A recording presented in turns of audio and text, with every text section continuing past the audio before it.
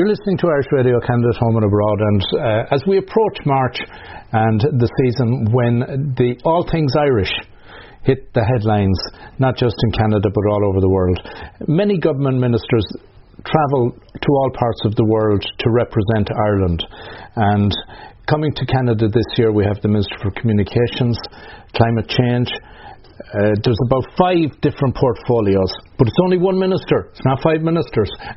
That is Denis Naughten, Minister Denis Naughten. Thanks a million for agreeing to have a chat. Not at all. Welcome. Thanks very much. Now, you tell me all the ministries that you're responsible for. Well, the official title of my department is the Department of Communications, Climate Action and Environment. It's made up of the Department of Communications, which covers everything from broadcasting to the digital economy, and the single biggest priority for me at the moment in that department is bringing high-speed broadband to every single home and premises in Ireland. We expect to have about 90% of the country covered, both urban and rural, by 2020, and soon after that to complete the final 10%. Ireland was the first country in the world to bring electricity to every single home in the country, and we expect to be the first country in the world to bring high-speed broadband to every single home. I'm also the Minister for Energy, and the big area of growth for me in that, and the big focus, is renewable energy, particularly in relation to biomass in the Midlands of the country, and offshore renewable energy, ocean technology, looking at offshore wind, offshore wave, and offshore tidal. So that's what we're looking at the moment, and I know we have a relationship with some Canadian researchers in relation to that. I'm also the Minister for the Environment, and the big agenda there is the whole climate change agenda. But my particular focus is on the issue of air quality, because the difficulty with climate change is it's a long-term objective, and it's going to take the steps that you take today. You're only going to see the impact of those in 20, 30, 40 years' time. And for a lot of people, that's too far away. Telling people to take steps today that have an impact on the next generation or on their grandchildren.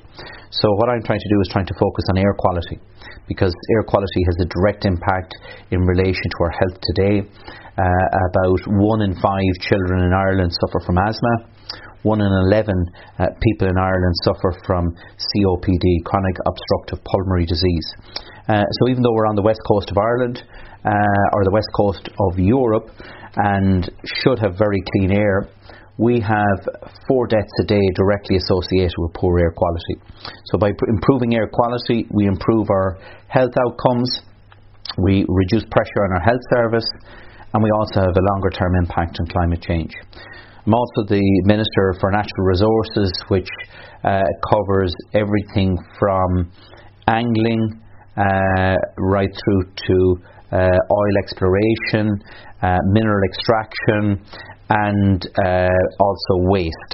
So that also comes under my remit. So it's a very broad remit. I represent Ireland at 3 European Council of Ministers: the Telecommunications Ministers, the Environment Ministers, Climate Ministers, and the Energy Ministers. So it's a pretty busy portfolio. When you talk about air quality, what strikes me is where's the problem in Ireland with it? What's causing bad air quality? A lot of it is to do with burning fossil fuels, and it's to do with physically burning them for power generation. We have about 40% of our energy being made up from a coal-fired power station on the west coast of Ireland called Moneypoint. We also have 3 peat-fired power stations in the Midlands, in Lanesborough, Shannon Bridge and Edenderry. Edenderry now is burning 50% biomass, and in the next few months we're going to have a planning application in from Lanesborough and Shannon Bridge to do the same, and the intention is between now and 2030 to transition those power stations away from peat to biomass. We also have domestic burning of coal, which is a particular problem in Ireland, and we're going to be the first country in Europe if not the first country in the world to ban the sale of smoky coal, and that is going to be implemented from later this year. And then the other big issue is traffic, particularly in our cities, in relation to diesel cars in particular.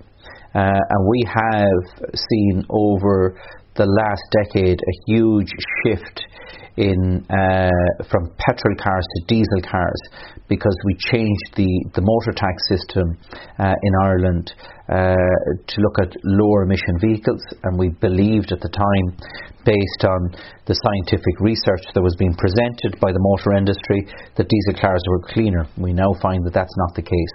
So they're the big problems in relation to air quality, and they're also the bigger problems that we have in the longer term in relation to climate. Minister, I noticed recently that I think Ireland was exporting some of its waste abroad, and some of the countries that received waste, I'm not sure if Ireland was exporting to China, but I understand China and some other countries are shutting down, being as receptive as they were. Yeah, well, we export a number of different waste streams. We're exporting a certain amount of domestic refuse. That's quite limited, but we are still exporting it for incineration in continental Europe.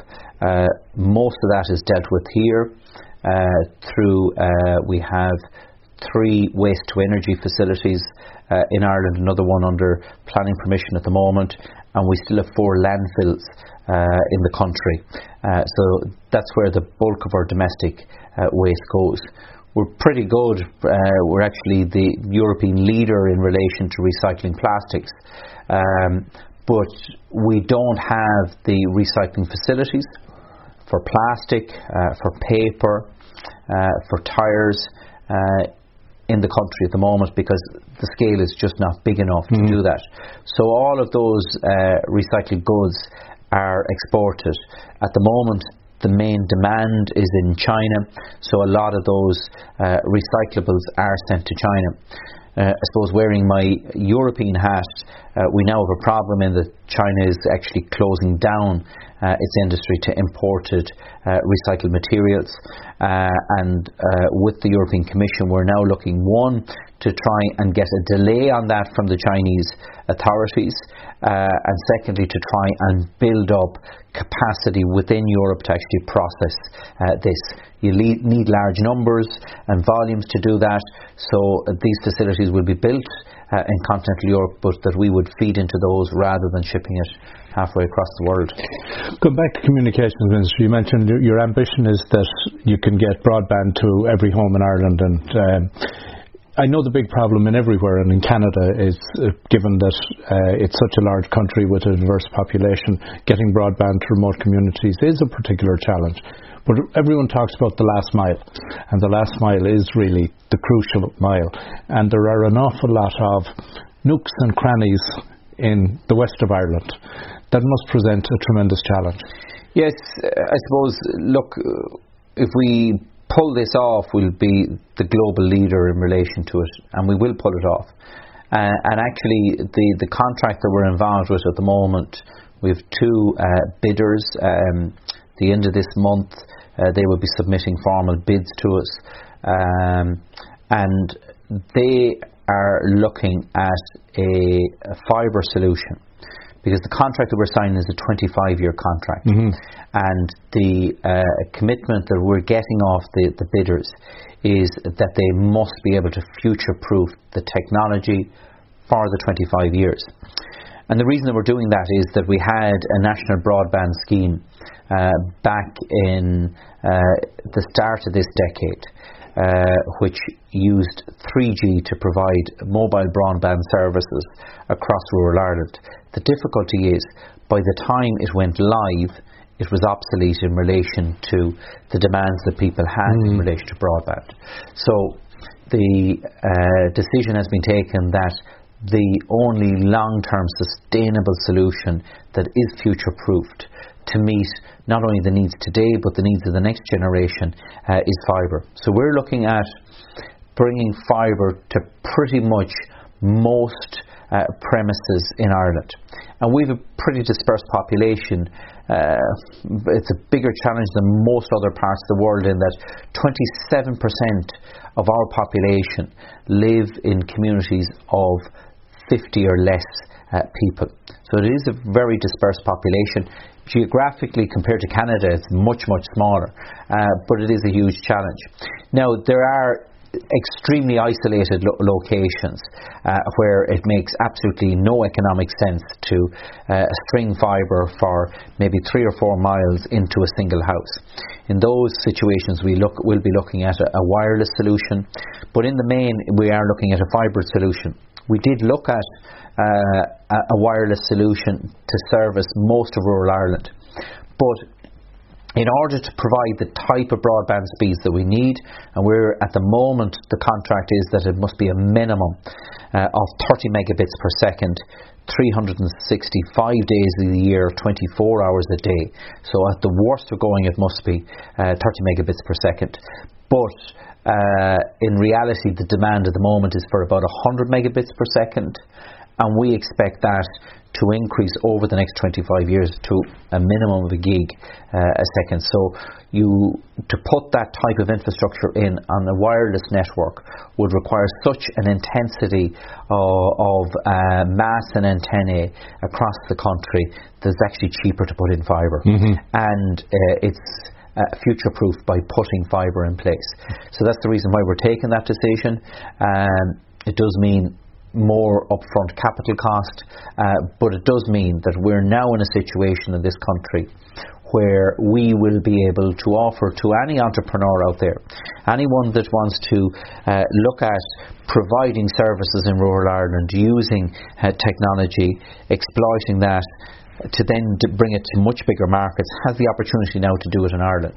And I think the big opportunity that we have in relation to broadband is that at the moment, I think people are quite limited in their thinking as to what broadband will provide them, looking at access to the internet, looking at television services and phone services, but I think it can transform healthcare provision, particularly the monitoring of chronic conditions.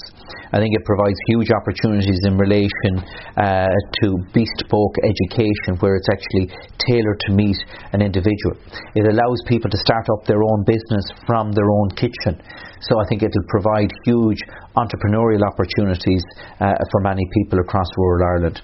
And in tandem with that, one of our other state companies, the Postal Service, is now ramping up its capability in relation to the whole digital economy. It's the only company in Ireland that will deliver a parcel to every single door in Ireland 5 days a week, and pick up a parcel from every single door in Ireland 5 days a week. And what's interesting is that with online sales, about 1 in 5 sales are actually returned. So it's not just the one-way stream of delivery, the collection is equally important in order for to have a very robust online trading system. It's interesting you raised that, Minister, because one of the moves that hit major objections in Canada relatively recently was efforts by Canada Post to go to community mailboxes and to cut back on door-to-door delivery in urban areas, not just rural. But it's interesting that you highlight the statistics relative to home delivery for purchases and returns, because it's often not thought of. And I know telemedicine is something that you're very keen also and see an opportunity for. There's a problem in Ireland insofar as for the last God knows how long people have been moving to Dublin. And I guess there's a real drive to try to create an environment that makes outside of Dublin attractive to want to live, to work, to create employment. Yeah, I suppose, look, there's a few things there. First of all, there was proposals presented to me as Communications Minister to reduce the mail service outside of our towns and cities to a 3-day-a-week mail service.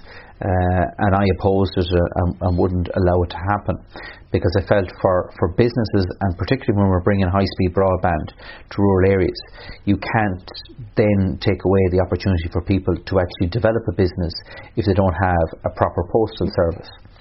and we had a firm of international consultants have come in, look at how we restructure the company.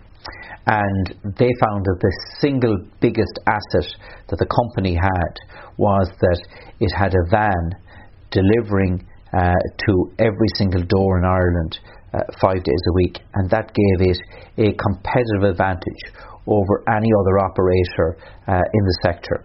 And now the company has decided to actually build on that and use it as a unique selling point. So I think we have to be very careful about running down our postal services, because the difficulty is that in a lot of cases, and Ireland is no exception, people that have been running the service, traditionally they've been state-controlled services, have been purely looking at the service based on the delivery of mail. Mail volumes are falling off.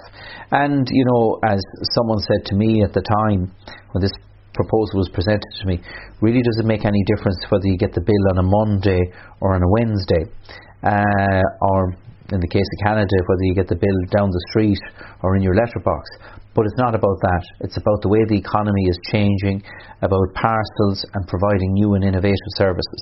In fact, only in the last couple of days I've launched a new initiative, a pilot initiative, in 3 provincial towns, in Mullingar, in Ennis and Bantry, where we are using the postal service to encourage people to shop online with their own local business. So it's called e-local, and the initiative is that you can buy something in your local butcher or your local supermarket or your local hardware store. It will be picked up by the on-post van by 5 o'clock in the evening, and to be delivered to your door the following morning with the mail. So while we have a situation where Irish people are spending about €14,000 every single minute online, the difficulty is about €10,000 a minute of that is being spent on goods and services from outside Ireland. Through this initiative now, and it's a pilot initially of these 3 towns, but the intention is to roll this out to 100 towns across Ireland to try and get people within the local area to buy those goods and services, yes, online, but in their local business, and have it delivered to the door next day. Now that's the type of service that is only available in some of the major cities across the globe. And this is something that we can provide in some of the most isolated rural communities by actually exploiting the post office network. And it's that type of thinking that is vitally important now to develop the digital economy and to develop the rural economy. And I think by bringing broadband into rural communities, we can not only help to stop the flow of population into Dublin, but that we can create very sustainable local economies that maintain our provincial towns and maintain our rural communities. Now, of course, in Canada, the scale is much bigger, but the challenges are pretty similar, and the opportunities are also there as well. So, you know, it is something that we have to try and crack, and I think Ireland can be very much used as, you know, a place where you can try out this, where we are pretty digitally savvy. We have the most small and medium-sized businesses in Europe trading online at the moment. We have about a third of our businesses doing that, which is nearly twice as much as the European average. I want to see that increase dramatically over the next coming years. And we're actually going out and we're training people that are not digitally literate at the moment. We are training about 40,000 people per annum who have never used the internet before, and about 1 in 7 people in Ireland have never used the internet, to give them the basic digital skills. We're also looking at using the local post office network across the country. We have 1,100 post offices the length and breadth of Ireland. All of those by the end of this year will have access to high-speed broadband, and we're looking at how we can use that so that people that are maybe not digitally literate or don't have access to the internet, that they can go into their local post office, they can buy their airline tickets, they can buy their goods and services online and have delivered them to their own door. So, Minister, you're heading to Canada for next month, and I know you've had contact with Minister Catherine McKenna. That's your shared portfolios also. That's right, yeah. Do you have at this stage some goals and objectives, or are there people you're hoping that you can connect with? And there have been a lot of bi-directional deals that have been done and sealed in the last recent while. Yeah, I think, first of all, I think the relationship between Ireland and Canada, while it has always been very strong on a personal level, I think the economic opportunities have never been fully exploited. I suppose my own department has a good working relationship with our counterparts in Canada. The Geological Survey of Ireland has done a lot of survey work in Canada, because the geology off the Irish coast is the same off the Canadian coast. And we have petroleum ties. Irving Oil purchased the Whitegate refinery in Cork last year, and I was down at the official handover of that. So there are, on the petroleum side, there have been, on the exploration side, a lot of connections there, and my own department will be directly plugged into that. But I think there are huge opportunities. I think there's huge opportunities for Canada to use Ireland as a launch pad into the European market. I think the European market and European consumers are far more focused on Canada, particularly now in relation to the whole climate agenda, and it is something that we as Europeans are very focused on. I suppose very disappointed in what's happening over the border in the United States as well, and that's why I think the relationship that I've built up with Catherine McKenna and Catherine has built up with my colleagues across Europe is so very important. So I think there are opportunities, particularly in the whole area of ocean energy. We have huge skills in Canada in relation to what happens with our oceans through oil exploration. We have that knowledge and understanding in Ireland as well, and we're now trying to use that knowledge and understanding to exploit renewable energy off our coasts. And again, the geology and geography is quite similar. There are huge opportunities, I believe, there for greater cooperation on that. On the digital side, I think there are opportunities now for a Canadian business to use Ireland as a test bed in relation to developing products and services in a rural country, a rural English-speaking country that has fibre pretty much everywhere, and that then gives them an opportunity to upscale that for much bigger markets either in Europe or globally. And I think there's also the opportunity to use Ireland as a launch pad into the European digital economy. So I think on the energy side and on the digital side, there are big opportunities there at the moment. And I think, look, right across our economy, there are opportunities. We're looking very much to try and develop business outside of the city of Dublin, in our provincial towns and our smaller cities across the country.